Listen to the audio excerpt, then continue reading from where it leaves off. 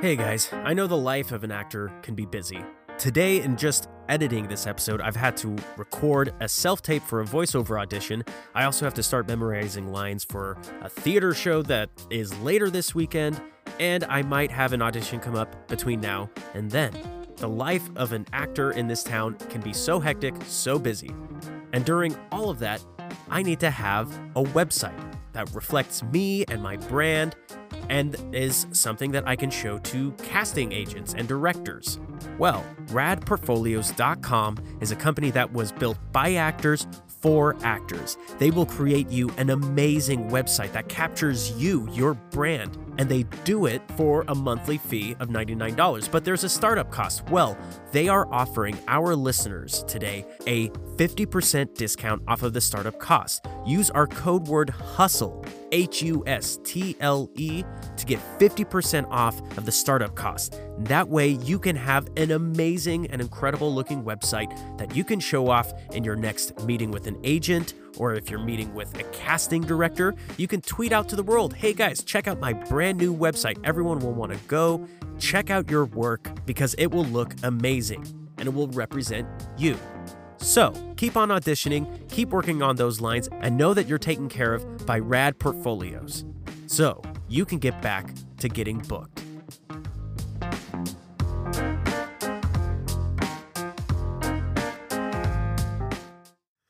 My name is Michael Kostroff, and I am an actor, a teacher, a writer, a director, an audition coach, a guy with a lot of hats, and I am the hustle.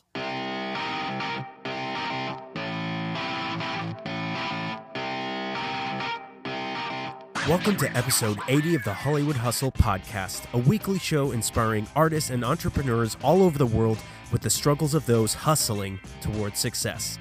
I'm your co-host, Michael Lutheran, and I am so grateful and happy that you're joining us this week as we sit down with actor, author, and audition coach, Michael Kostroff. Michael's career is the epitome of the common phrase, hey, I know that guy, because he's done so much work as a character actor. Now, before we get to the interview, I want to make sure that you are keeping up with the hustle by following us on social media. On Instagram, we're at Hollywood Hustle Podcast, and we're also on Twitter at LA Hustlecast. Daniel, our executive producer and host, runs our social media like a boss and shares so much great content to inspire you, to teach you, and connect with you. One of the new things that he's been doing on Instagram is celebrating listeners' small victories every week, the day-to-day accomplishments that are made to get you closer to your career. We've also switched our podcast host over to Anchor FM, which has already expanded our reach to new listeners. We're now on Spotify, Breaker, Overcast, Pocket Cast, and so many others. Make sure that you're keeping up with the hustle by subscribing to whatever platform you're listening to us on. That way you can download our episodes as soon as they are posted so you never miss out. Anchor FM also allows listeners to donate to their favorite podcasts, which is pretty cool. So if you're tuning in and would like to contribute to the production of this show, we would greatly, greatly appreciate it. Of course, the best way to ensure that this show continues to grow is by you, our League of Hustle, to share our episodes with your communities and by giving us a rating and review on iTunes.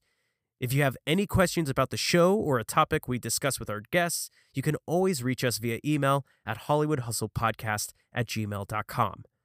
Our interview with Michael Kostroff goes over his 50 years of work from theater to television to film. Most notably, his experience playing Maurice Levy on HBO's The Wire. We also discuss his published works as an author, including Letters from Backstage, a book based on his time on the first national tour of The Producers, and we discuss his game-changing workshop, Audition Psych 101. And the key to it all? Well, you'll find out when he shares his theory of being anti-hustle, quote-unquote. So we begin with Michael talking about his move from New York to Los Angeles in 1990, well into his 30s, and the catalyst for why he moved was perhaps not the most glamorous of reasons. Very simple. It's unemployment. I'm a born and bred New Yorker. I love my city, and I was doing the hustle. There we go. I said the fit it secret in. word. I was, it's funny. I always say when I started waiting tables, I was like, oh, now I'm an actor. Now I'm an actor. Now, let the hustle begin. But it's such a tradition. I was kind of proud of it. So I was doing what actors do. I was auditioning. I was without an agent. I was doing occasional theater for free and very excited to get those gigs because, and one day I looked at this. It was an ad for some class, some one of these companies that does classes, and they listed all the TV shows that are shot in New York, and there were 7, and all the ones that are shot in LA, and there were 140. And I went, yeah, if things are still this slow in a year, I'm going to move to LA. And that was the catalyst. And I just was like, okay, I am barely ever being paid for acting here. And I was doing Murder Mystery Weekends and a couple of things like that. And I just decided to make the move, not knowing what I was going to do, Right. Wow. It's such a moment to say I'm moving across the country. It's huge. I am moving so far away from home. How did your parents feel when you said you were moving all the way over here? Okay, so here's the thing that you may or may not want to include on your podcast is that I've been estranged from my parents for a good chunk of my life. Oh wow. Oh, wow. Very happily so. It was one of the best things I ever did for myself. So I don't remember if I'm trying to go. Was I still in touch with them back then? Because when I moved here in '90, I'm an old guy, so I was already an adult. I was in my 30s. I think I was 30 or so.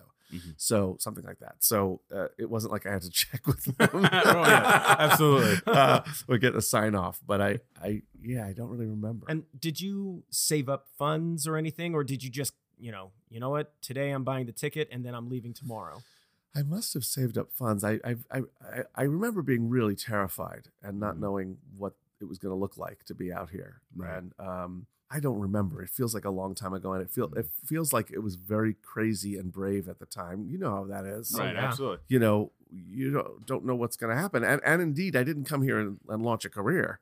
I came here and temped and lived, very frugally. And I was a very late bloomer in my career. So I see. And so when you were in Los Angeles, you said you were doing temp jobs and everything like that.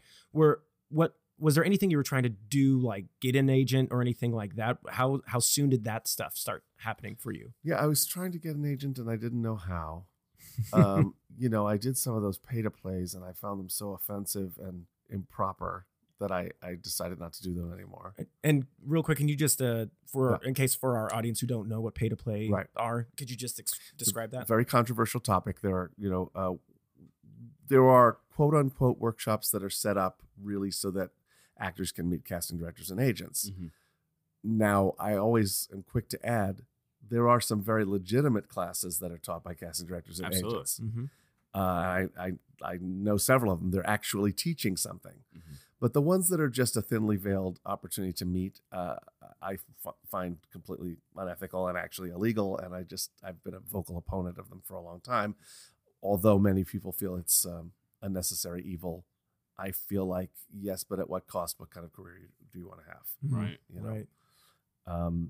But that's a whole other rabbit trail we don't have to go down. Yeah, this is true. But I did a couple of them, and I'm trying to reconstruct stuff that feels like such distant memories now. Right. But it's important for people who are doing the same thing. Right. Yeah.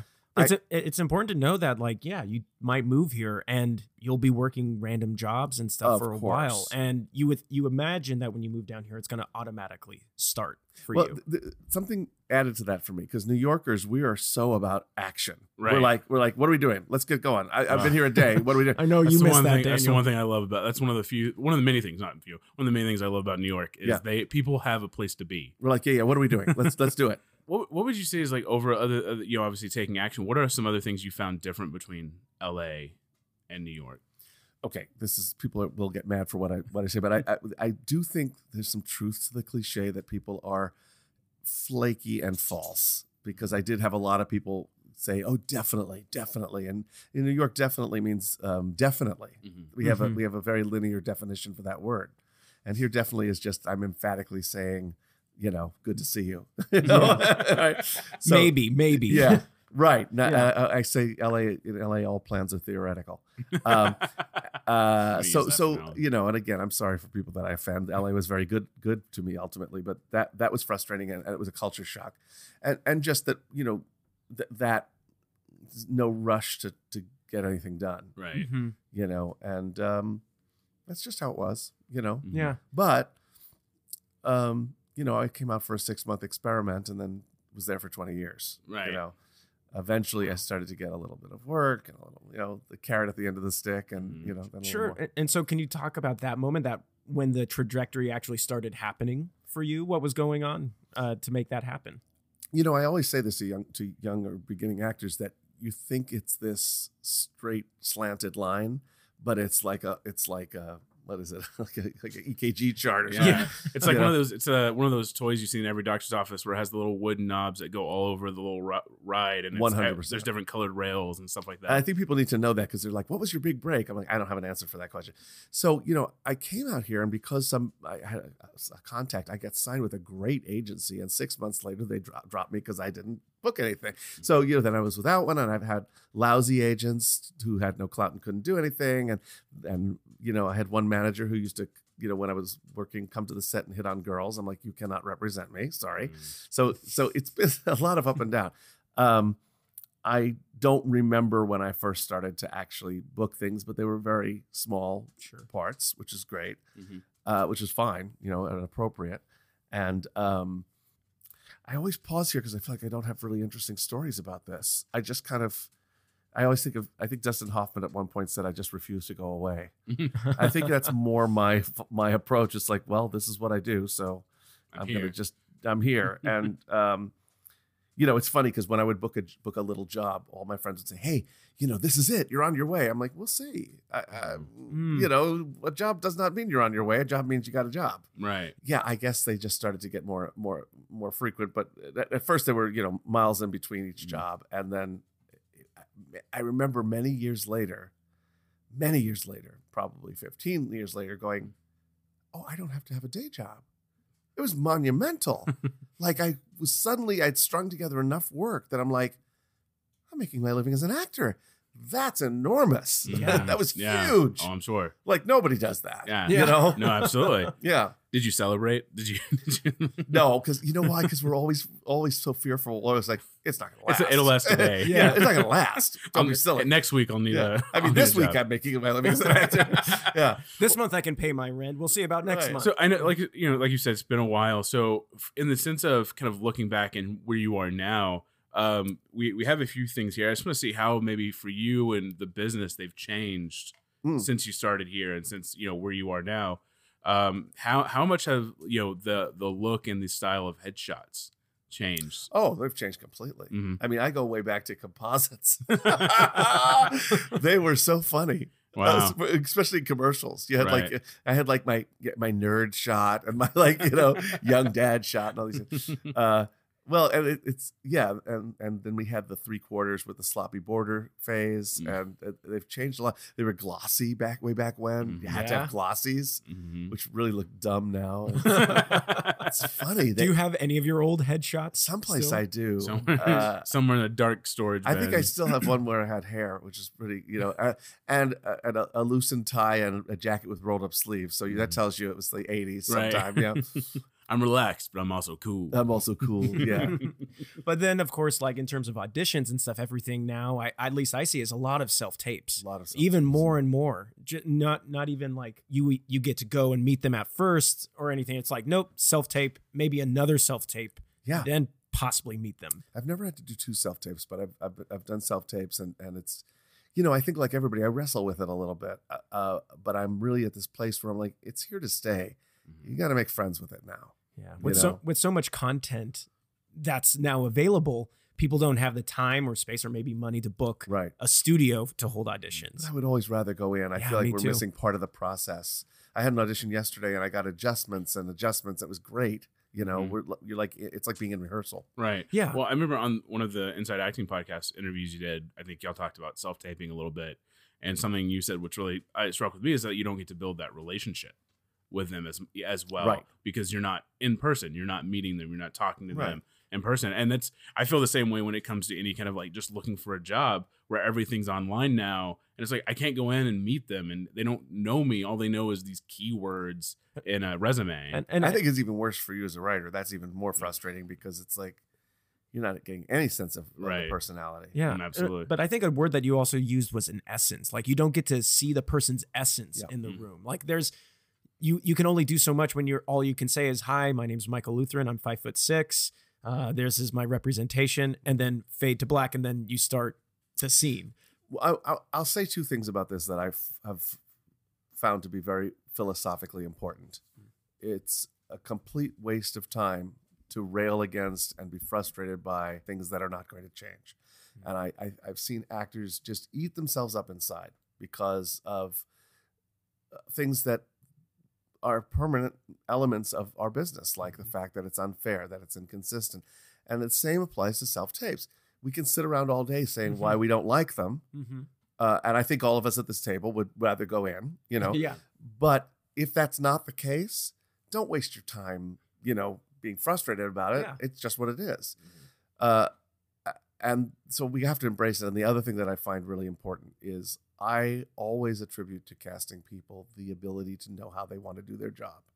So if they say that seeing you on tape is enough, it's enough. If they say that this little breakdown that we sent you is enough, it's enough.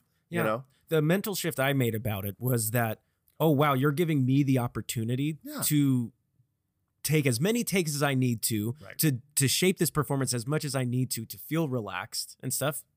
That's great. Yeah, and I think actors we have an obsession with how should I get this right? What's the right way to do it? What do they want? And I think part of it is that we feel if we go in the room, they'll say, okay, yeah, but do it this way, and we're looking for this magical read, this magical take on something. Yeah, the switch. Right. Oh, this is it. This is the approach. And I really am all about we need to feel empowered to be the artists and go, I'm doing it this way. Somebody's going to decide whether they want it that way or not, but I'm doing it this way. Yeah. And I've also found that typically the auditions that I go in and think like, oh, wow, I didn't get that at all. I wasn't dialed in. The casting director looked upset with every choice that I gave them. Yes. That's the thing that I book. Yes. We are the worst at assessing ourselves, and we have to step down from that job fast because we're completely wrong. I had one, I have a million stories, but I had one where it was for Charmed, and I was playing a bank manager, and I was the first one in because I had an appointment. So I go in, I read, and after I read, the assistant comes out into the waiting room and says, bank managers, please don't do this, this, and this, which all the things I did. You're supposed to be this and not this. The casting people had sent her out to tell the actors, please, this is, and she was sort of snippy about it, and I booked it. There you go. Makes no sense. Makes no sense at all. I don't think this business at all makes sense. We have to stop trying to think it will. And when I got the call, I said to my agent, no, that's a mistake. Yeah. They didn't like me. It's like, I'm not going to call them and tell them that. No. Would you like me to tell them that, Michael? Would Right. you like me to tell them they made a mistake? Yeah. I feel like nowadays with everything, especially I know how much you do with workshops and Yes. the work that you put in and being on the Deuce, Yes. yeah, on HBO. How do you schedule it all? What is your way of scheduling your work and your hustle that you put together? Well, it's important for me to say I'm not as busy as I look from the outside. I shouldn't say this publicly, but I do. You heard it here first. Michael Kostroff, not as busy as he People seems. say, "Oh, you work all the time," and I'm sitting in my house depressed, going, "What am I going to do with my day?" You said on the IAP, like people will see me on TV and be like, "Oh, you're working." It's like I filmed that 6 months ago. Right. So I'm not negating that I have a really great career, and I'm so grateful for it, and I do make my living as an actor, and it's still amazing to say that. Mind-blowing.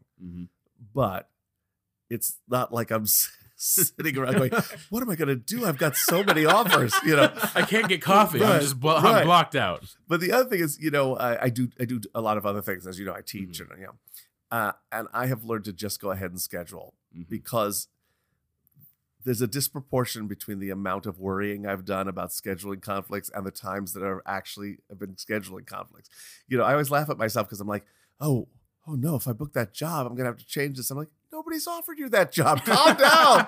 Oh my gosh. There's been so many times where I've caught myself like getting stressed. Like I'm thinking of submitting for a thing, but it's like, oh, maybe if it's filming during this time, I don't know if I could do it. Would I be able to take the time off? Am I going to be away at my honeymoon or something like that? It's Michael, the audition's not till tomorrow. Right. Oh, gotcha. Or I'd have to drop out of this play I just said I'd do. It's like, good luck. Chances are this conflict will never happen. Very rarely have I had to cancel a class that I scheduled or, I mean, plans, obviously, because we all know that we're going to have to cancel plans with each other. But hey, guys, I have to leave this interview right now. I'm actually going to cancel this right now. Right. And so I've tried to learn to just go ahead and say, yes, let's make that plan. Yes, let's do that thing. Because you don't want your whole life to pass you by while you're waiting for an audition that might happen, or a job that might happen. I think, I don't know if New York is this way, but I know with Los Angeles, there is this, at least for actors, this kind of stigma of like, you never want to book, travel. You never want to leave the city because that's when you'll get the audition or whatever. That's why you book travel. But that's why you book travel. I had the biggest audition of my life. My wife and I were in the Dominican Republic at a wedding. That's where I spent my honeymoon. Yeah. After the wedding, we were hanging out, we were going to drift off to sleep 11 o'clock at night. I had agents and managers on both coasts on the phone with me. I'm in the Dominican Republic. They're like, so when are you coming back? I said, well, we're flying back Monday. They said, no, you're not, because on Monday, you're going to be testing for a series in LA. We made it happen. Right. We made it happen. Yeah. But listen, I came out to LA. We haven't gotten to this yet, this fall, just to shake things up. I was like, I want to, I've been on a lot of the New York TV shows. I want to sort of plant some seeds out here. I've been back to New York 4 times since coming out here to LA recently. LA, I've not been busy here in LA. I was like, oh, LA is going to be so excited. I'm here. I have all these auditions. Not at all. I've been back to New York 4 times. My agents here haven't had a chance to get me out. So you can't plan anything. I mean, you can't. Yeah, you can't obsess about planning. Right. I had a moment of like being grouchy about it. I'm like, oh, shut up. You have the career that you want. New York is calling. You got to get on a plane and go back to work. So you just said like New York is calling, right? So when did you make that shift then to go back to New York after living in LA for 20 years? I will say that my decisions don't always make sense. I think I get a little bit restless sometimes. So I was in LA, great TV career, great house. I never thought I would own a house. I'm in this beautiful house. And I'm washing my dishes one day. I went, yeah, it's time to go home. And I can't even stand behind that decision. I just was like, now I got to do something else. But every time I'd gone back to New York, it's my hometown. And I would go, I love it. I was like, you're a grown up. You can go back, And again, I went back thinking I might be driving an Uber. I don't know what I'm going to be doing. I thought, I don't know. I might have to, get an office job, and that was not the case at all. I started booking TV right away, and it's like really fortunate. And I've loved being back. It's it's a city that makes a lot of sense to me. Did you notice any major differences that how New York had changed in the time that you had been away? Not really, because when I was there last, I was not involved. I mean, there were 7 TV shows filming. I had my face pressed up against the glass. I mean, I wasn't. It wasn't like I was really in the picture of anything. Right. Now I get to come back as, that guy on TV. Oh, sure, we'll see him. Now I have a really good agent. So it was a very different transition. Very different. One of the things, again, I keep bringing up, your interview with IAP kind of really kind of gave me an idea of. It makes sense, the idea of you going, it's time to move back, because you seem very much like a go with the universe kind of person. When you feel those emotions, you're connected, and you just kind of like, I'm going to let this world take me where it needs to go in a lot of ways. So I don't really have a philosophy in place about that, but I do know that I think it's an artist thing. I think we always want to do the next thing and the next thing and the next, which is why I never thought I would ever leave a Broadway tour. Right. Like, how could you? It's a dream job. I loved that job. But after a year, I'm like, I don't even know what I'm saying on stage anymore. I got to do the next thing. Right. And I actually quit a full-time acting job, which is crazy. But let's close it up, Mike. This is not any of this is useless. He's not reliable. Well, just before we started recording and everything, you had mentioned like, oh, I don't know, like, there's about the word hustle, right? And how you're very much anti-hustle. Can you kind of speak into that a little bit? Okay, so I have never been much of a schmoozer or a contact maker or a networker. Mm-hmm. And I'm an example of the fact that there are lots of different ways of doing whatever we do. Mm-hmm. It's interesting that people from the outside say, "Oh, you're entrepreneurial. You're always starting something," but I don't feel like that from the inside. Like I started teaching my classes because somebody made me. They said, "You've got to teach this thing. You teach about auditioning." I'm like, "What? What?" And somebody made me write, and I fell accidentally into a directing job, and somebody made me coach them. It's very accidental. A lot of things are accidental for me, and I don't feel that I calculate or strategize at all in my career. I work. Anybody who's taken my class knows I have very counterintuitive philosophies. I work with a low bar, low expectations, and I feel this is why I still geek out and feel lucky to be a working actor at all, because I'm like, what? I expected so much less. So I don't feel that I hustle. I don't feel that I hustle at all. I feel that my agent does that for me, and you just be you. I just be me, and maybe it's. Listen, it may not be the smartest approach. Maybe I'm lazy, or I know I'm shy. I'm definitely shy. I'm not like, if I see some famous filmmaker or casting director out somewhere, I'm not walking up to them. Yeah. It's me. Right. Cast me in your next picture. I'm not doing that. Right. When I think of hustle, I think of people who are like, there are actors who are just starting out who make sure they have their picture and resume with them when they're at a party, or their business card. I'm like, nobody wants that. Yeah. Yeah. I really like to think in terms of what's effective. I really am a freak for that. Yeah. Like, I realized at a certain point that blind mailings made me feel like I was doing something. But then I thought about if I were the casting director or the agent and I'm getting a stack of manila envelopes. This is back when we did mail. Look it up in the history books. Postage. Right. Postage. It's Is that MAIL? Yes, MAIL without an E before it. And yeah, have your grandparents explain it to your kids. I took it on ponies. But I was thinking, Pony Express. Yeah, Pony Express, yeah. Or a pigeon. Right. We had these stone tablets. It takes so long to write one so sentence. long. Yes. And sometimes they don't even get opened. A lot of stops. So, yeah. But I thought about like being the person who gets this big stack of pictures from people who, aspiring actors. I'm like, I'm not interested in that stack. So I stopped sending them. I just really like to think in terms of what's effective. I also know that I'm not comfortable schmoozing or being schmoozed. It's creepy. And so I do the opposite and just kind of stay away. But if there's any hustle, it would be, I always tried to do what was available to me. So like if non-paying theater was what was available to me, I went out and did it because I wanted to keep doing my thing. But that in the sense is hustle. Hustle, like you said, hustle is, that term means whatever it is for you. I think it's a term that fits you. If your hustle was taking whatever job was available that you so you could act, and you're just doing the work, right? That's hustling, man. And it's also, I think, being in touch with yourself. You just had this moment of clarity of like, after living here for 20 years and having a very successful television career, I'm going to go back to New York. Right. Or after being on tour for over a year, having the wherewithal to be like, I'm moving on to the next thing. Yep. And I think maybe that's it's funny because I get itchy but at the word. Yeah. Just like I get itchy at the word networking.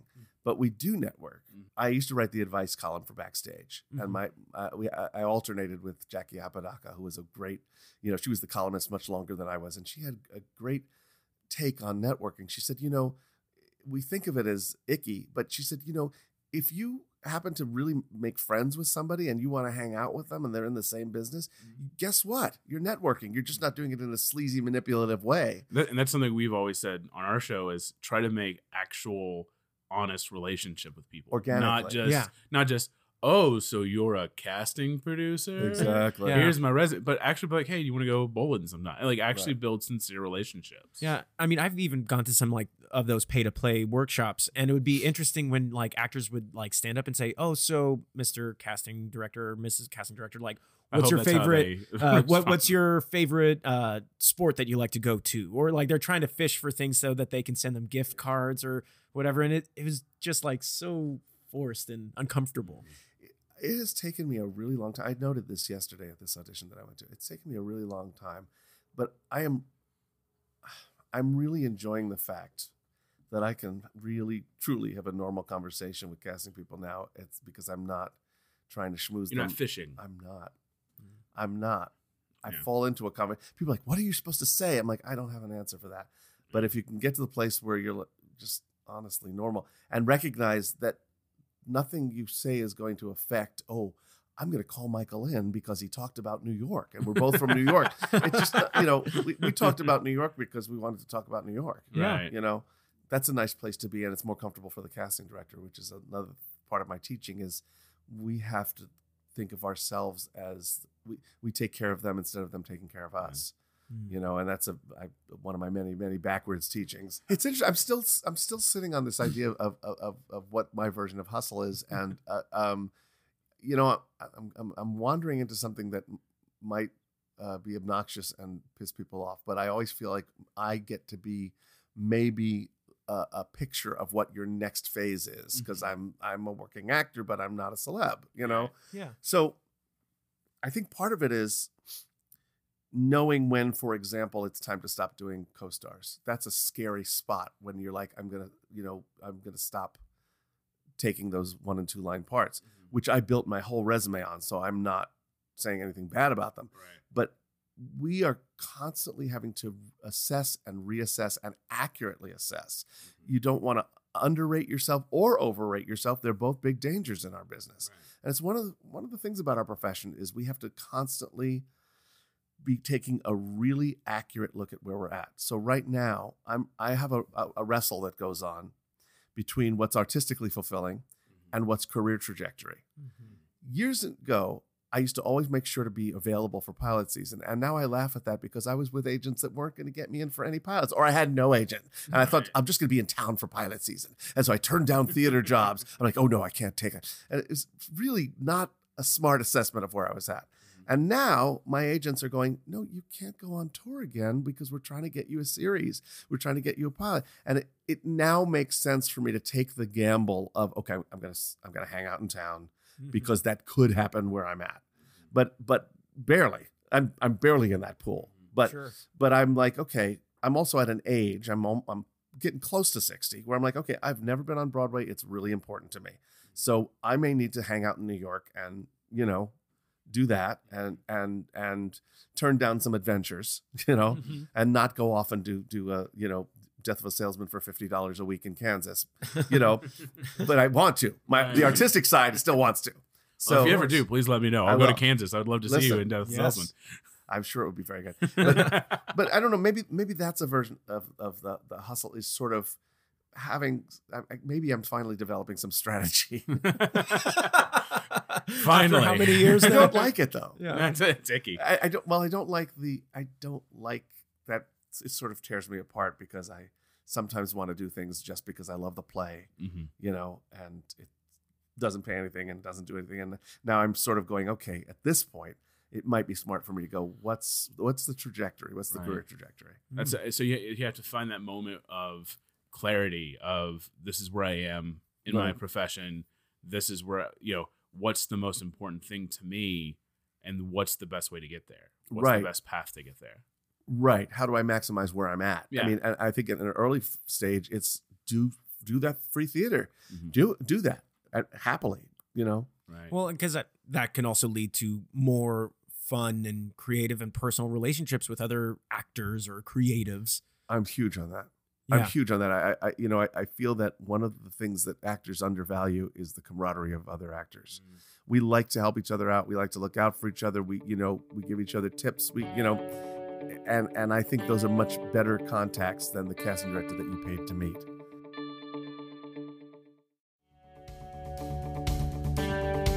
as you've kind of gone up and as you've met other people, what are your thoughts on how to support other artistic ventures and other people's creative ideas? Okay, so first of all, I think it's an important part of our tradition. You know, there's so much mystery in our business that I think part of our sacred obligation is to sort of reach back and share what you know, share what you've learned, light the path, as I say. You know, I must say that I rely heavily on my circle. I always call it the tribe. You know, I love the show folk. I feel like we support each other. We carry each other through a lot of stuff. I like that while to some people, like, you know, I get recognized on the street and it's like, oh, it's that guy. My friends know what a geek I am and all the crap that I go through. And they know your weirdness. They know my weirdness and that I don't feel fancy at all. You know, I'm just Michael to them. You know, it's just so good. So good. It's like it's real family. And I think that that's the support. And I have to say, one of my greatest pleasures and joys is like I love coaching. I love it. I love teaching. I can't even tell you how humbled and moved and thrilled and privileged I feel when people go, oh, you helped me. Your class changed my approach to auditioning, or that book. Oh my God. And it's like, I can't believe I got to a point in my career where I know stuff that people want to know. And that is such an honor. And I want to just go back because this connects a little bit with what we were talking about a minute ago, Absolutely. which is, I think, one of the most important things throughout your career is to not lose sight of what makes you happy. And that sounds so touchy-feely, but you can't survive in this career if it's just drive, work. It's got to be moving forward, because I find I really love the teaching and the coaching, and it doesn't matter if I, am making $1 billion from acting on TV. I still want to do that because I like it. So sometimes it's like, sometimes people invite me to teach and there isn't any money for it. I'm like, I'm there. I love it. It's making me happy. And to keep feeding yourself with the parts of the arts and the career that are maybe not ambitious, but maybe you like it. Yeah. I also feel like teaching or directing, in the few opportunities I've had to direct, I've learned so much more as an actor. Oh yeah. Through the process. As a coach, is there any particular moment where you learned something completely new in the moment while you were teaching someone? It happens constantly, and I don't know that I can cite one of those right now. But the when I coach, because my class that I'm best known for, Audition Psych 101, is about the psychology of auditioning. So when I coach, I always end up talking to them about their nerves and how they're thinking of themselves in terms of the approach to this. And what I love is they come in nervous about the audition and they leave excited to play the part for a minute, for 3 minutes, for whatever it is. And so what's confirmed for me again and again through coaching is we're not especially kind to ourselves, the ways we just block ourselves unnecessarily and do all this stuff to ourselves is just not. I think actors are amazing. Like I watch what we do and I'm like, oh my God, this is amazing, and we don't always appreciate it because there are so many of us. We don't think of ourselves as necessarily special. Well, and I think also as actors, our roles are like we inhabit all of these other emotions and things like that. And when we don't have that, sometimes maybe when you don't have that opportunity that you're working on, all of a sudden you have this like, I'm not working on something. What's going on? Right. And that's when actors get stuck in their heads a little bit. And that for me is like why it's so important to have people like Daniel in my life and like to meet other people like you, Michael, of like, okay, I'm not alone in that, but also to find ways of like kind of what you were talking about, like ease your hold on the steering wheel a little bit, just kind of approach it with a sense of ease. Well, it's interesting. Like, I'm always very frank because I feel like it helps people to know that other people go through.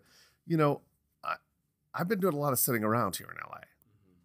It's was not the plan, but I was grateful that my manager sent me a list of like some of the conversations she's had with people. And it's like, oh, I'm not invisible. Something's going on out there. It just doesn't feel like it because I don't have the appointments. But it was like the Matrix. I was like, oh, wow. she's actually talking to people. They're going, oh, we like Michael. He's just not right for this. I'm like, great. Love that. Yeah. You know, so yeah. One of our previous guests kind of likened it to you take a bunch of seeds and you throw them in the air and they plant, and then you're going to walk around and then you look at like, oh, there's something that I did years ago, but now it's this plant and it grew without me even thinking about it. And that's just something that we kind of have to think about as well, as like, as we move on, people will talk or know of our work and certain opportunities will come your way and you didn't even do anything towards it. All the time. I mean, from now it happens to me all the time where I'm thinking, well, my career's over. And then and during one of those times, I got somebody reached out on Facebook and said, we're doing this thing at Carnegie Hall. Would you like to come sing? And I'm like, well, yes, I would. What? Why would I say no? What just happened? I'm going to be singing at Carnegie Hall. No, I'm sorry. I have to wait because I'm so waiting busy. for a commercial. I'm so busy. To come my way. I'm super busy right now. So busy. So just. Do you want to come speak for? I've got a Mr. lot Obama? of. I've got a lot of Scrabble to play online. I won't be able to do it. I almost beat this guy. I'm so close to beating this guy. I can't do it. No, but I love the random things that drop out of the sky. Mm-hmm. You know, but I think a lot of the key is what can we do meanwhile? Right. You know, I found that there were times that I was like, oh, I need a job, and what I really needed was to get some friends together and read a play in my living room, and feed the artist part, because you're like, that's right, I'm good. I forgot, you know. I forgot I can do this. Yeah. So I mentioned this earlier and I want to go back to it. So you were on this national tour of the producers. Yes. What was the day-to-day like being on a national tour? What was that? Can you kind of just go through that with us? I can, and I wrote a book about it called Letters from Backstage. That's where I'm going. Oh, we're plugging. That's where I'm going. See, I told you I'm bad at this stuff. Terrible at this. It's called a soft transition. This is the hustle. Yeah. This is the hustle. You're doing it. We're making it, guys. Oh, shh. Okay.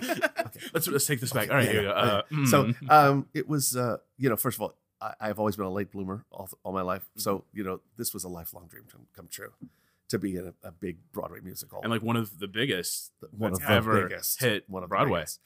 And it was, oh my God. Well, it's so hard to describe it in a nutshell, because it was exciting and scary. And I, with my little low self-esteem, kept thinking that I was, the only newbie in a group of seasoned, and it wasn't true at all. And, right. But I loved that I got to see these different cities. I'm sorry, you asked me the day-to-day and I didn't answer you. It was, the day-to-day was, I had understudy rehearsals a lot of times during the day, and then we'd go to the theater. But every city, we'd have to find our way around a new backstage. And they have these, arrows pointing to your dressing room, because you don't know where the hell you are. Right. When you're on stage, it looks exactly the same. And as they can be the city. smallest theater, but it's still a maze. Like always, right? Oh, absolutely, absolutely. And you have to walk that, because sometimes you have fast changes and stuff. And it's like, I got to know where the hell I'm going. And one of the most amazing things was with the producers. We would get in a new city, go on stage, and the orchestra that was playing was a new orchestra. We had not rehearsed with them. Wow. We had the same pianist, drummer, and conductor. Interesting. But everybody all else, the musicians, wow, were performing it for the first time. That's crazy. Which is crazy. Yeah. It's a whole. I mean, this is why I wrote about it, because it was so interesting. We'd close in a city, and they would start packing up the set and packing up the lights and put it into trucks, and the trucks take off, and they go set it up. And a few days later, we're in a new city with, doing the show again. And it's not like you rehearse in the new city. You just walk onto the set and you're doing it. Right. It's just an amazing, that's a whole science and art form of touring, and, putting it into a certain amount of trucks. I see you poised to ask me something. It's a dumb question. Good. Those are my favorites. Great. So I'm a big wrestling fan. I grew up as a wrestling fan, and they tour all over the world. And one of their go-to eating spots is Waffle House. That's where every city, that's one of their go-to eating spots. So I was wondering, was there everywhere you guys went, did y'all try to find this one spot to either hang out or get coffee, or was it a restaurant or something that you guys always looked for? There were. I think there were several of them. I mean, we always loved a P.F. Chang's. We oh God, and I'm forgetting the name. I want to say maybe Palomino or something. There's some. Yeah, there. I can't remember them. I'm old and things are slipping out of my brain. I'm scared. But somebody's listening to this going, Daniel, why are you asking about food? No. But I think what it's interesting. What else is there? Well, when you're on tour, if you think about it, like how long was the show? Like 3 hours or 3 so? hours. The rest of the time, what are you doing? You're with the cast and, you're building this family, or? No, I mean, not necessarily. People, there were some people who liked to socialize, some people who didn't. People tended to find their friends and hang out with them a lot, I shared a dressing room with two hilarious guys, and we tended to make plans during the day to do stuff together, or like there were two guys who had dogs on tour. So they ended up bonding, people just The dogs or the guys? Both. Yeah. Although it took the dogs a little longer. They were not sure. They were a little diva. So it really isn't like, hey, I thought it was going to be, hey, we're one big happy family. We want to hang out. Sometimes it's like, seeing you at the theater is enough, and that's fine. Yeah. But the show was 3 hours. You have to get there at least half hour before. But since we're dancing a lot, and people are going there stretching, so there's that, and then it tended to be like a 4.5 hour evening. Yeah. And then of course you've got to find someplace that's open at 11 o'clock at night for dinner, because I can't eat before I sing, Right. and so I would have eaten at around 4 o'clock in the afternoon, and then it's like, I'm ravenous. Where's Denny's? Where's the best pie place? Yeah, exactly. So there was one when we played Flint, there was really no place open, Oh, right? wow. There was this one Chinese restaurant, but their kitchen had closed by then, and they were just serving drinks. We're like, okay, fine, drinks. And after a while, they caught on, and they started making plates of egg rolls. We're like, we'll buy all of the egg rolls you can make. Goodness, Give wow. us all the egg rolls. All the egg rolls. And they were like, score. Yay. That's so nice. But yeah, so that's the restaurant question. So And then depending on the tour, sometimes every week you're packing up and moving. The last tour I did, which was Les Mis, most of our stops were 1 weekers. So that means on your day off, you're traveling. It's an intense schedule, but I loved it. Right. I loved it, but it's intense. And sometimes you forget what city you're in. That does happen. Right. And you did write a book called Letters from Backstage. Did I? I believe you did. Surprise. Well, actually, it's funny you say surprise, because I was talking about how things happen by accident. So I wanted to take my friends along on the road with me, because it was like the adventure of a lifetime. So every city I would write what would now be a blog, but we didn't have blogs back then. So it was just a long email, but like short stories about funny things that happened backstage, or the nature of the town, or the mood of the cast, or just, and people started sharing them with each other. And I grew this readership. And somebody said, you should make this a book. I'm like, nobody wants to read this shit. Please don't bother me. And people nagged me about it. And I said, all right, I'm going to shut you guys up and send out a book proposal. This is how my life goes a lot. Right. Yeah. And so this publisher called. This never happens. Like, if you wanted to be a published author, this would never happen. Publisher calls and says, we want to do your book. I said, what book? Normally it's flipped. This Right. is Michael Kostroff. Are you Right. sure you have the right number? And then I was a published author, and I thought, I'm gonna have to get like leather patches on my jacket, elbows, or Start teaching at Princeton. I have to smoke a pipe. Yes, wear a tweed jacket. I think that's so great because, again, like I told you at the beginning, there's not enough books, I think, of like people in it and Right. talking about being there and just sharing those moments. It's not about, well, when you're on tour, you want to make sure that you're always, Right. but it's actually like, so this happened. This is the real- and, the real this deal. is what Yeah. it's like. And Yeah, I mean, think that's and so I talked about exciting. some stuff that's not the most admirable things I've ever done. Right. Times when I fooled around on stage and then decided I really didn't like how that felt. Right. And it's in there. I'm very candid. That's great. I'm now I'm now a triple author, which is like, what? I didn't go to college. Well, I don't understand what happened.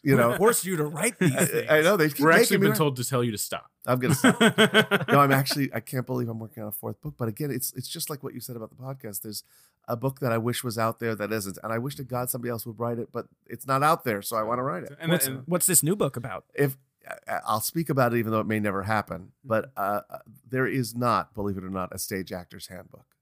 A book that, and by the way, if anyone listening knows of it, please spare me having to write it.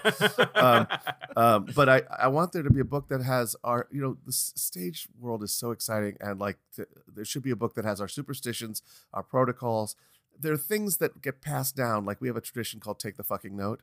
When you're at a note session, to not spend time questioning it and asking, while everybody else is waiting to go to lunch. But people don't know that. How do you find that out? Somebody tells you.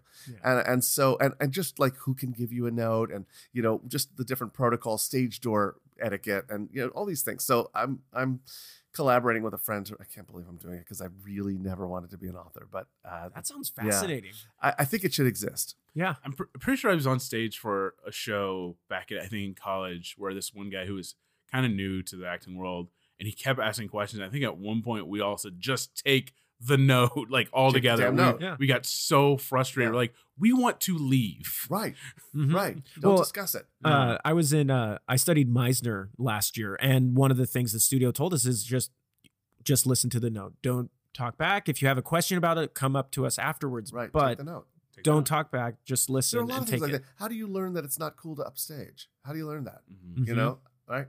So I want that book to exist. And maybe you'll be the one making it. Yeah, looks like I will. But I'll let you know if somebody does email us. Let Yeah, us know. Please, Someone should tell Mr. Kostroff there's an entire library. seriously.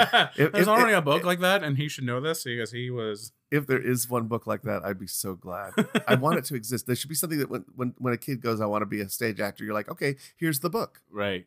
People would be very mad. I talked about the producers, and you mentioned, I was surprised I didn't bring up The Wire. But people would be very mad if I don't bring up The Wire. We would be remiss. So I'm going to ask this question because I was thinking, how do I talk about this in a way that you probably have never talked about it in That'll a be different nice. way? And so I've seen the show. I'm on season 4. It's a great show, but I'm going to ask this question like someone who's never seen The Wire and feels like, why should I see The Wire? Everybody talks about it. It's so great. Why should I see The Wire? I mean, I love the show. I'm a fan of the show. Mhm. If I was not on it, I would be just as much of a fan of the show. And it's an unusual show in several ways because it is not, I think he avoids a lot of manipulation because you'll get through the first episode and go, meh. And by the third episode, you're like, oh, because it's like a novel. But to me, there are many answers to your question. I mean, I think the best answer is a lot of people say it's the best show ever on television. That's why you should watch it. Or if there are single straight ladies or gay men out there, Idris Elba is your answer. I'll tell you this: his character was what got me hooked to the it's show. a really interesting because he's such like when you reveal it. Spoiler alert: if you haven't seen the show from 10 years ago, Close your ears. close your ears. That when you reveal like he's going to night school, like business night school. That's to not a learn big how spoiler. Yeah, right. But, like to learn how to be a better drug dealer. Well, so this is my big answer to your question about why to watch it. It's the only show I've ever seen where it's not, oh, these are the drug dealers. Each one is an individual character. You see good and bad in almost every character. Mine is one of the few where I never saw the good side of this guy, but I love that. Like, there's one guy who's the main hitman for the gang. Mhm. He's a killer. On any other show, all you'd know is he's a ruthless, cold-hearted killer. It doesn't bother him.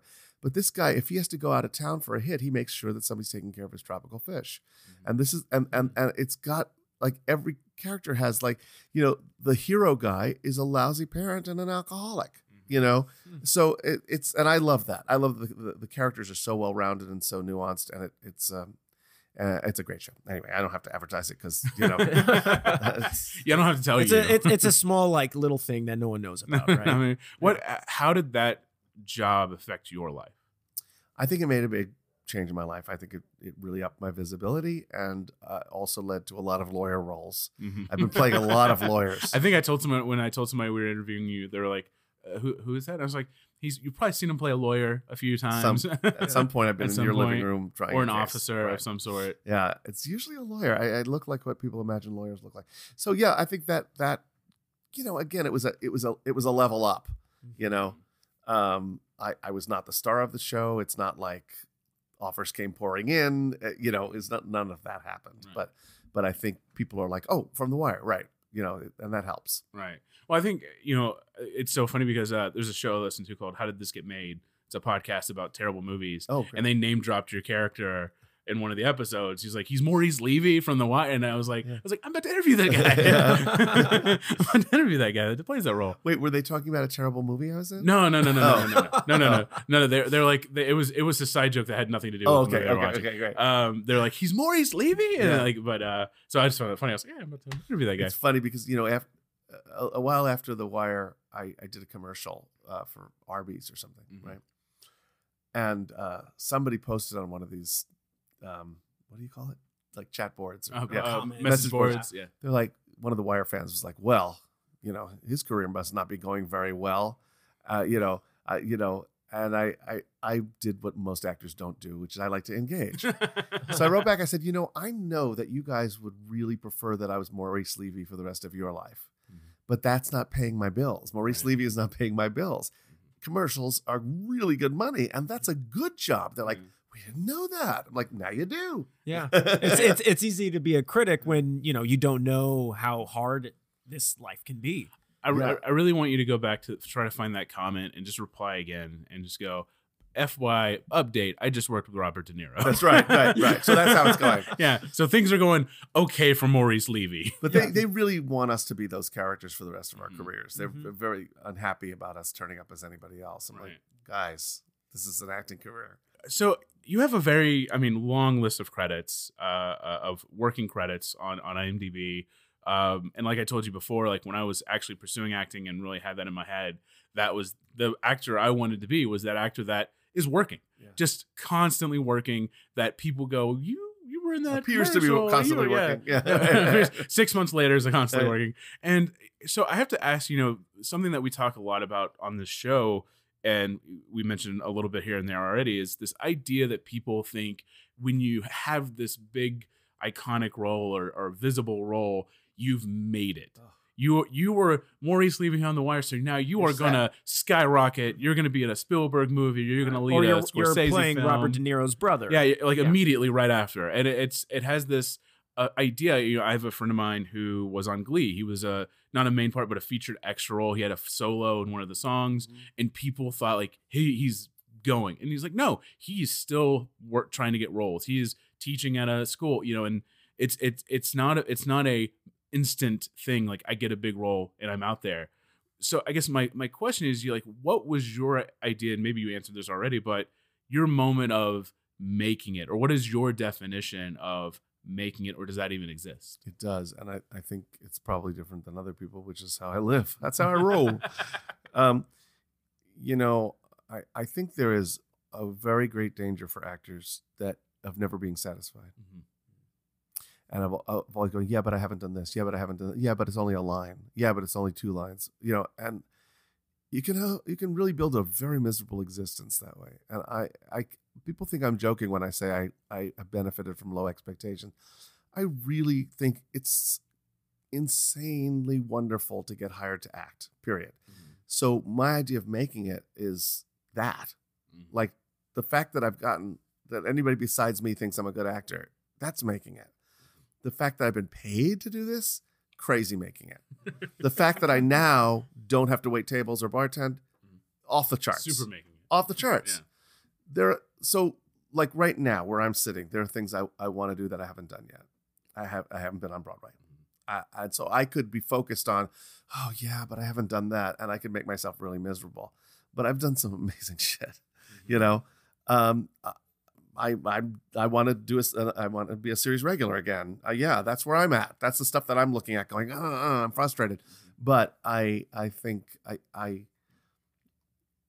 it's funny that you use that phrase. I was on tour with Les Mis, right?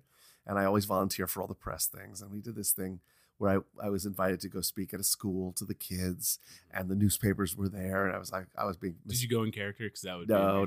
To school. I was all fancy. I was a big fancy actor, and everybody was impressed. And it all ended. And this kid comes up to me, 11 years old or whatever. He says, "Can I have your autograph?" I'm like, "Sure, of course." And then he goes, "In case you ever make it." It's gonna be, and then you went in backstage and started crying. Weep openly. I thought I was doing all right. So this kid crushed your career for several years. So I know this makes sense, Sappy, but to me, to even be able to wear the badge of an actor, to be able to say I'm officially a professional actor, is like, I feel like somebody's rolling their eyes right now listening to this, but that's honestly how I feel. And that helps me sustain and not feel. If you get into a place of feeling entitled, you're fucked. Yeah. Well, in preparation for this interview, we've mentioned Inside Acting Podcast. You did 4 episodes on there, and Daniel and I, we were texting this week, and one of the things that really hit me was when you said something to the effect of, "I'm an actor." It doesn't matter what I'm doing, right? I'm an actor.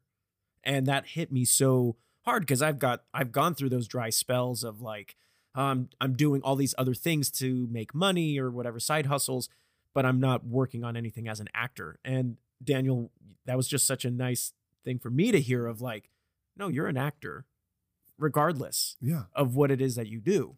You know, we forget all the time, not everybody does what we do, whether you're employed or not. The fact that you can take somebody else's words and make them sound like yours, the fact that you know how to figure out what makes a character tick, that's what makes you an actor, the impulse to want to do it.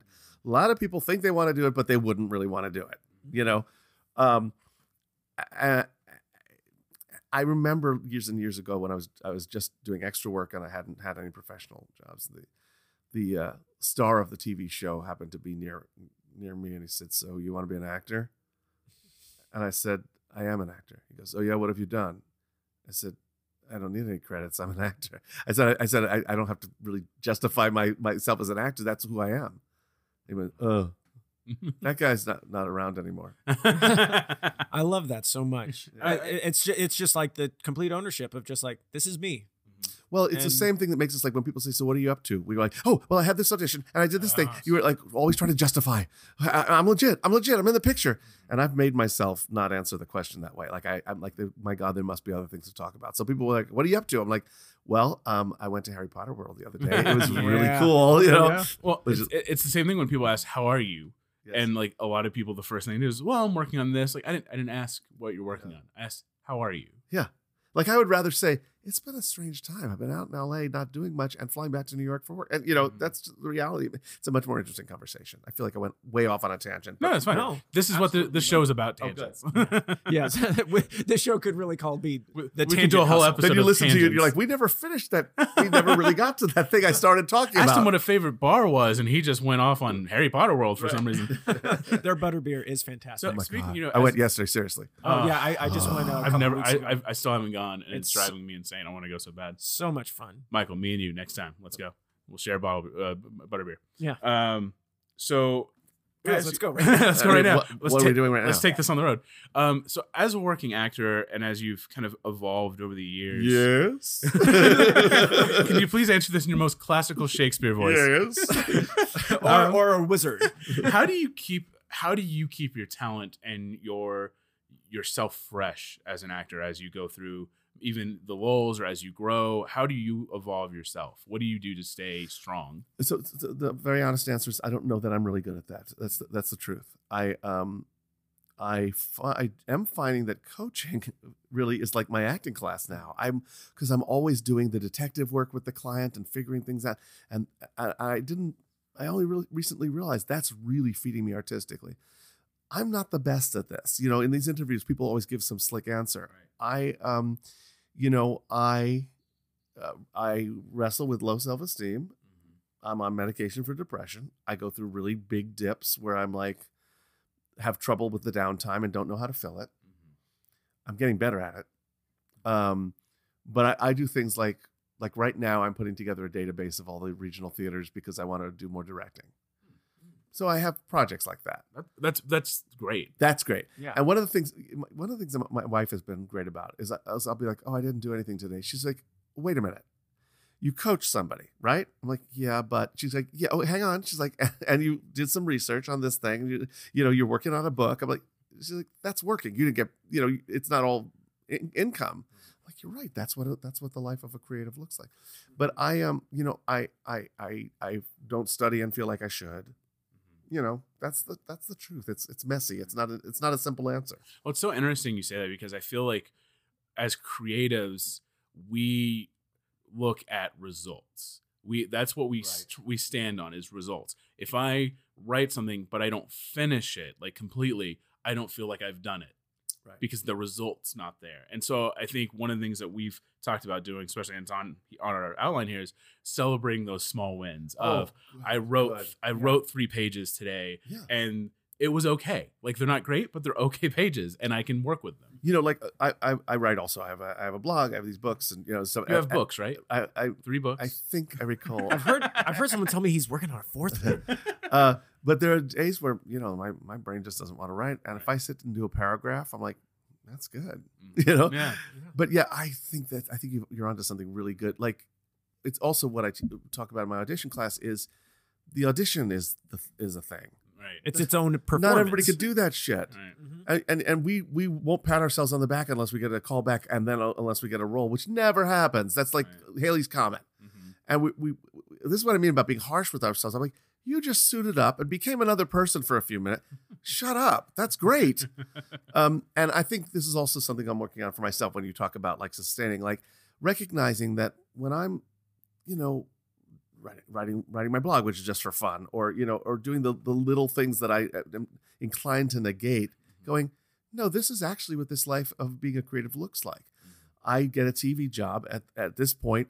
It's a nice chunk of money, and then I don't work for a while, and that's the pattern. That's how it is, and that's got to be okay, Right. you know.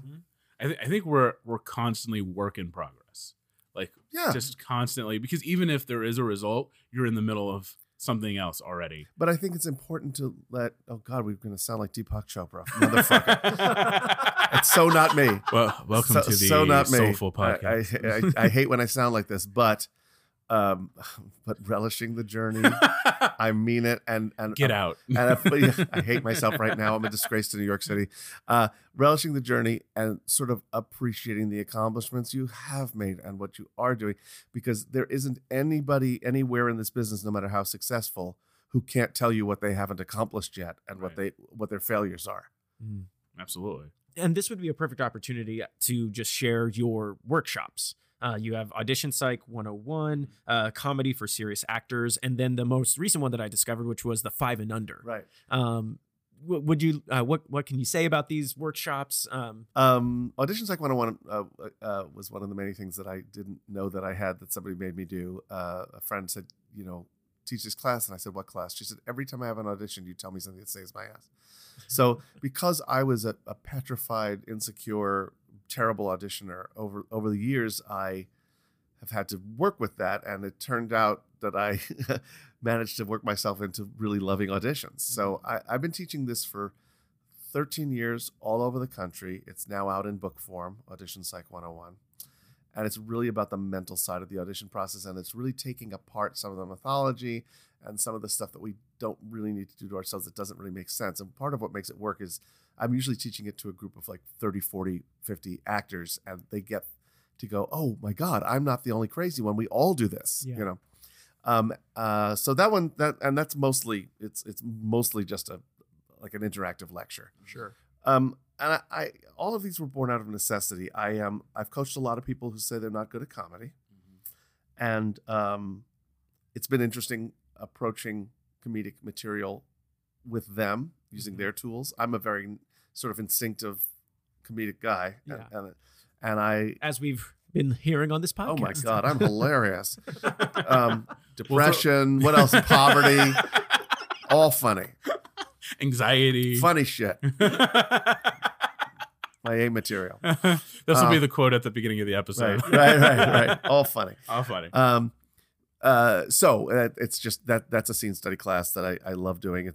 I find it's best as like a 2-day intensive, and approaching it from a dramatic actor's point of view, because one of the things I learned a lot teaching this class. One of the things is in comedy, it's rarely funny to the character.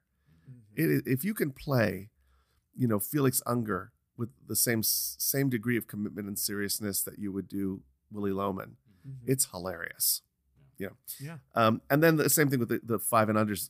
I find some of the hardest parts to audition for are when it's just a few lines. It's maddening, and I'm happy to say that I have clients who come to me for those. I think they're very smart, because sometimes we'll spend an hour working on that part.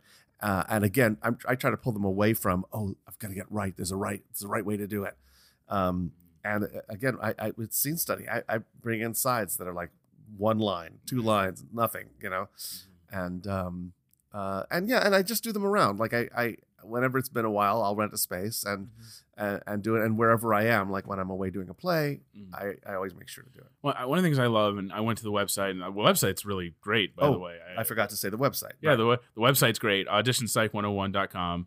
One of the things I really love about your workshops and something you mentioned on other stuff is that you want to make sure this is available for everyone. Yes. And you actually have like an honor system type payment on there. How does that work if someone can't afford? I feel like, and you don't charge a lot. Like I just want to make it known, like you don't charge a ton. You charge a very reasonable amount. It's not like $325. No, for God, one no. day. No, I find just from having been in the struggle myself that there are endless opportunities to part with your money as an actor, and there are lots of people lined up to say, "Oh, to take it, pay me this much, and I'm going to show you the key to the, I don't offer the key to anything. The key to big bucks, right? I will not line up to gouge actors. I just won't do it. So I keep the price low deliberately. I had a hard time even starting to charge, but I do now. And what I do is I know that there are always broke actors who need the class, and so there's a link. I loved when I figured out the technology so they don't have to apply for a discount. They can just do it and put in the amount that they can pay. And I don't think people take advantage of it. I think they respect it, and I just don't want anyone to not take the class because of finances. I always, if somebody needs a comp, I comp them. It's part of my mission. I really want to get this to as many people as possible. Right. And I think you even said on IAP, I think Trevor was very hesitant to say anything about the workshop, and you're like, please share it. Share anything you learned from this workshop to anybody. Oh yeah. It's not proprietary. I mean, again, I'm not trying to get rich off this thing. I really, I cannot tell you, like, I've gotten so many emails from so many actors in so many cities, actors at all levels. And you respond, how did you get my email? That's right. Like, I'm going to have to move. No. And I, the stuff that they say to me about how the class was valuable to them, because it's my approach is a no bullshit approach. I hate classes that are like, we're going to tell you how to book a job. Yeah. We're going to tell you how to crack the system, how to, this is bullshit, Yeah. And I feel like one of the services I provide is being a guy who, yes, you've seen me on TV and I'm one of you, and there's not a big difference between me and you, and let's talk real talk, Let's sit in a circle and let's just gab. It's kind of like that. I don't buy into any guru shit. Mm-hmm. I just don't believe in that. Right. I just really enjoy sharing it. And the book was because I was getting emails from people in Australia saying, when are you coming? I'm like, I'm probably not. So now the book is available, and it's the class in book form. And we are going to be launching it as an online class next year. Fantastic. Very cool. Yeah. Oh, and you great. have videos that you put out weekly, I believe, right? So what I started doing was my class is already 4 hours. And then I keep getting these other new ideas of things that people need to hear about auditioning. And so I've started doing these little videos that are like 5 minutes, 8 minutes long about the minuscule microscopic. I was about to say micromicroscopic. That's pretty good. Super, super. That's super small. This is like, I mean, twitch your eye this way. Right.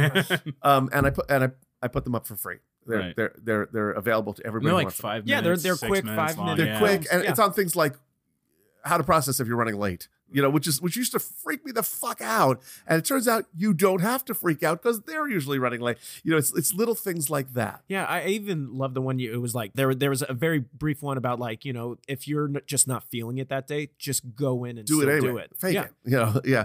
Fake it till you make it, baby. So I now have recorded. I'm gonna have a year's worth, so that there will be a new video every week. That's fantastic. And it's it's enabling a lot of people to get to know me who don't know who I am, so who might want the class, and it's but I love doing them. Right, and again, mentioning the website, you have a section that's just articles and quotes and videos from all sorts of actors and people that and articles. That's just, I mean, a ton. I'm glad you mentioned that because it's the goodies page, and I don't know if anybody ever checks it out, but I checked it out. Great, it's got like good quotes and things, and it's got some really cool stuff. There's a great video in there that I've seen before from Bryan Cranston that I've seen before. That's a fantastic video. I love the video, and people always say, "Did he take your class?" Because his philosophy is exactly mine. Very similar. Yeah. Exactly mine. Well, one of the things I mentioned, is that we are trying to find ways to support the small wins that people have. Yes. And so we want to support your small wins that you have made recently. Do you have this last week any small wins that you feel like, I did this, I got this done, or I started this, that we can celebrate? Yes. And of course, it's not going to be what you expect. No, absolutely not. So taking myself to Universal. Hey! I'll tell you why. I'll tell you why. Because I have a hard time doing things that are just fun. I feel like I have to be productive all the time. It actually was a big accomplishment. I grabbed a friend who turned out to be a Harry Potter nerd, and also, I can say this because I'm not going to say her name. She just lost a friend to cancer, and she's been really going through it. And she said, it's the first time I've come out and had fun. And so I was like, I know it's weird to say that's an accomplishment, but for me it is, because I tend to be so intense, and so like work. Right. So that was a big thing, and this monumental job of creating a database of regional theaters. That's a big deal. That's incredible. I got started on it as an accomplishment. That's fantastic. So that's one thing. So I get to hear your accomplishments. Oh, I want to know, Michael. What's been a small win for you this week? Sent out the save the dates that's for great. the wedding, and already had some friends like send me pictures of them receiving it. Haven't sent yours out yet. Oh, it's like because we I'm haven't going got to ours include yet. something. Okay. Okay. So got that done, and so that was a big relief. Also had a performance. I'm currently doing "It's a Wonderful Life," the radio play. I love that. Yay! And then, without knowing, we found out Thursday night that a Broadway producer came to see it because apparently he's specifically looking for radio adaptations Was of his "It's a name Wonderful Life." Guffman? Perhaps, I think so. But apparently, You'll be waiting for a while for him. He's looking in particular for adaptations of "It's a Wonderful Life" in a radio format to take onto Broadway. Great. Nice. And like, they didn't tell us about this. We went up and did the show as usual, and then we found out afterwards. And I was like, "Wow, that's pretty incredible. That's fun." Yay! Woo! What about you, man? So I'm currently working on a script with a friend of ours, also named Mike. Funny enough, and we are, it's as all scripts are, they evolve and they change, and we figured out some problems this week and figured out some solutions. That's huge. To those problems. That's big. Also, I've been over the last year, I've been full-time unemployed over the last year or so. Are we celebrating that one? No. Okay. You let me know. Yay. Well, it's given me a lot of time to work on scripts and stuff, that's which is good. great. But I've been temping here and there with a production company that does a lot of made-for-TV movies and stuff like that. And I've temped in their production department and also their business and legal affairs department. And yesterday, their head of business legal brought me in and asked me more about like what I want to do and where I want to be, and basically said I'll start working on some contacts for you to try to find work for you. So I found another ally in my job search. And it was like we were talking about before. You did it organically, without schmoozing. No, I didn't ask anything. And over the past year and a half, like, they just keep bringing him back. Yeah, I've been there. I started supposed to do a 3-week run. Start in April, I believe, was when it started, and I ended up being there for 3 months. And then that time ended, and then they've called me back here and there for 2, 3, 1 day, runs, which has been so beneficial because being unemployed, and then the same actual lady connected me to her son who did videography for a ballroom dancing competition company, and I did videography with them for a while because I've done that in the past. Skills. So This is great. so it's just one of those things where it's that branching, like you said, it's that winding path. It's not a straight line. It's this person. I call it like leap padding, like leapfrogging, and you're just lily padding. You're going from one to another, and hopefully one of those just branches off to something else and something greater. So I love it. That is awesome. Thank you. The surprises are the best. Yeah, absolutely. It's been fantastic. So after this journey with us, Michael, at the beginning, feel that I finally have started my career in earnest. At the beginning, you go, I don't really know what this hustle means. Yeah. Now that you've kind of talked to us and we've gone through this introspective life, do you feel like you have your own definition for what the hustle is? I think my definition for the hustle is paying attention to where you are in the present and enjoying the journey and celebrating these little baby victories, even if it's getting out of the fucking house, and recognizing that an artist's journey is hard, and giving yourself a little credit, a little pat on the back, and little patience and all that stuff. To me, that's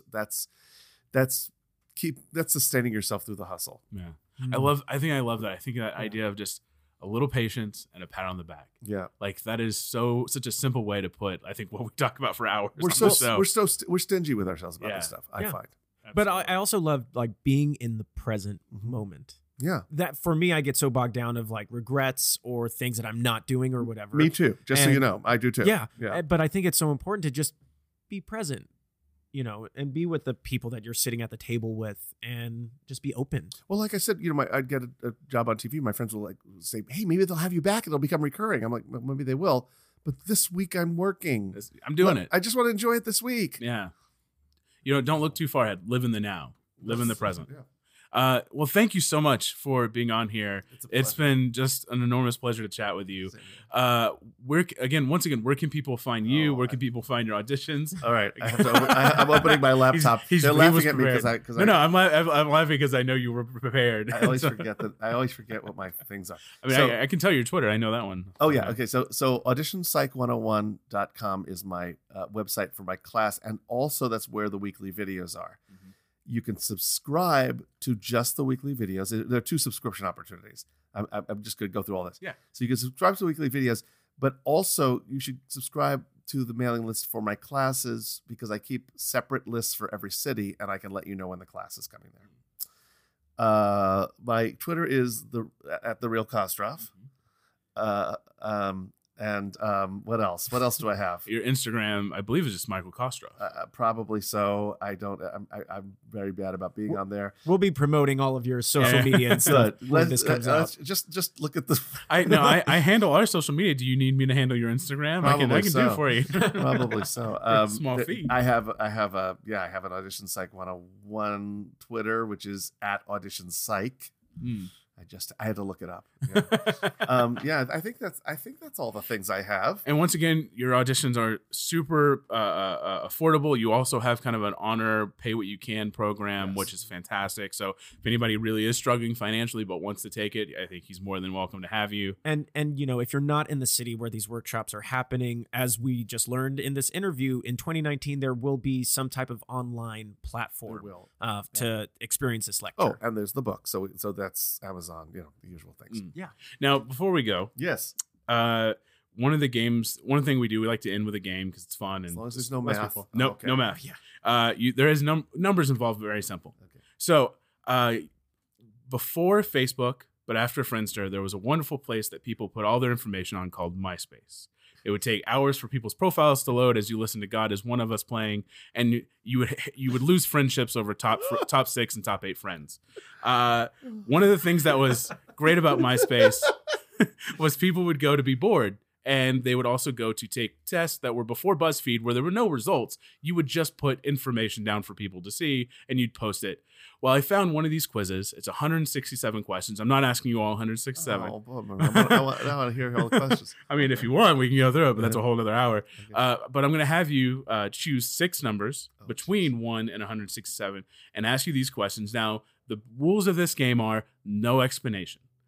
No matter how crazy it is, I just want answer and we move on to the next question because in the long run, that's funnier. That's hard for me, but okay. If there is one that has a really cool explanation, then we'll go with it. But so, Michael Kostroff, are you ready for your MySpace quiz? I'm ready. Okay, what is your first number, sir? It's my wife's favorite number, 49. 49. All right, here we go. Have you ever turned someone down for a date? Yes. All right. Next number. 117. 117. All right, let's go here. Have you ever seen someone you knew and purposely avoided them? Yes. Now you can explain this one. Happens all- happens all- Next number. 67. Decisions are hard. It's like you Yes. hated that number, like you didn't want to say it. I didn't like it. Oh, there you go. We've talked about this many times through this podcast. Have you ever been depressed? Yes. All right. Next number. And now I'm depressed right now. No. Thanks, No. Hollywood Hustle. 81. 81. All right. Can you spell well? Yes. I was hoping you'd be like, yeah, W-E. It's too easy. You missed the comment. Too easy. True. Sometimes you got to throw the easy ones back. What's your next number? 19. 19. All right. And that question is, what is your most visited webpage? The webpage you visit the most? It's a Scrabble site, and I don't remember the website. It's so embedded. I just click on it and go there. I spend hours on it. All right. Playing Scrabble. You start online. typing like the first letter and just It's there. Yeah. It's there. And your final question, the final number for your question, and make it in the 100s, please. In the 100s. Yep. 122. 122. I felt good about that one. He's laughing though. Now I'm nervous. It's the most ridiculous question to ask you. Michael Kostroff. Yes. This is going to be news if it's true. Have you ever gotten pregnant? Not that I know of. I was hoping yes, and there is a story. We'll listen to There's that a one. story there. We'll listen to that I didn't explanation. tell you I was born a woman. No, we didn't talk about that. We need to go back. Yeah. Back to one. Michael, thank you so much. It was This a has pleasure. been fantastic. Michael, two, as always. I appreciate you being here as always. No, this was such a pleasure, Michael, speaking with you today. From listening to you on Inside Acting and watching all your videos and everything, it's an absolute pleasure. Thanks. I love doing these things. So thanks for having me. No problem. But we always end our episodes. Wait, you said the numbers thing was the end. Well, we have a sign You have off. a lot of endings. We do have a We're lot. the Return of the King of Right. podcasts. We have a sign off that we always say to kind of inspire people, and it's keep up the hustle. And so if you would join us in saying that here at the end, I'll count us down. We'll say it, and that'll be our goodbye. Okay. All right. 1, 2, 3. Keep up the hustle.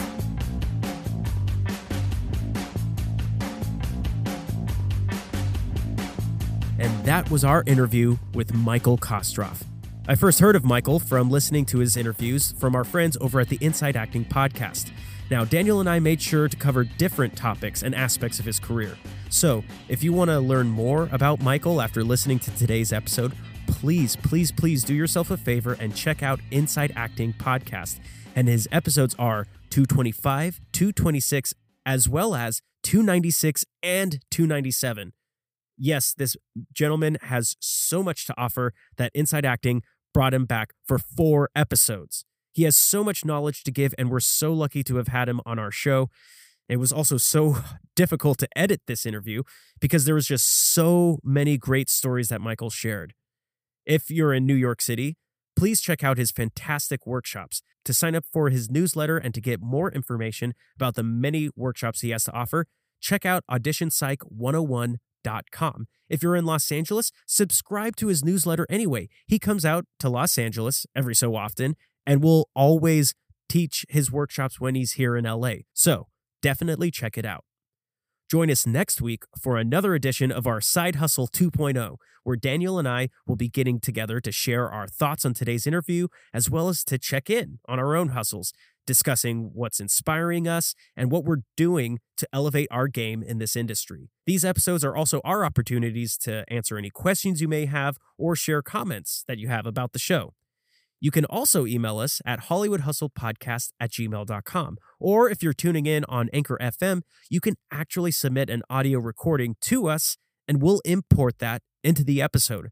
That way, you can be in the show. As always, you can reach out to us on social media. On Instagram, we're at Hollywood Hustle Podcast, and on Twitter, we're at LA Hustlecast. You can also follow us personally on both platforms. I'm at Michael Lutheran, and Daniel is at Daniel Tuttle, Tuttel. And follow this week's guest, Michael Kostroff.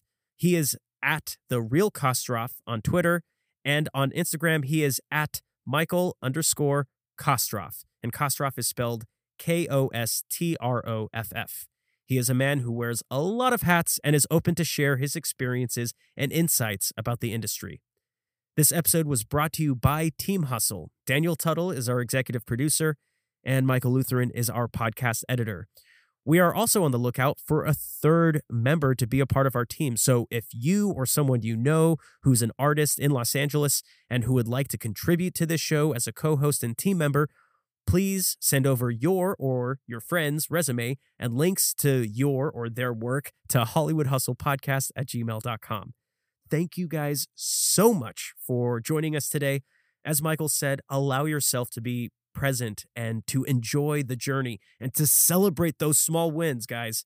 And always remember to keep up the hustle.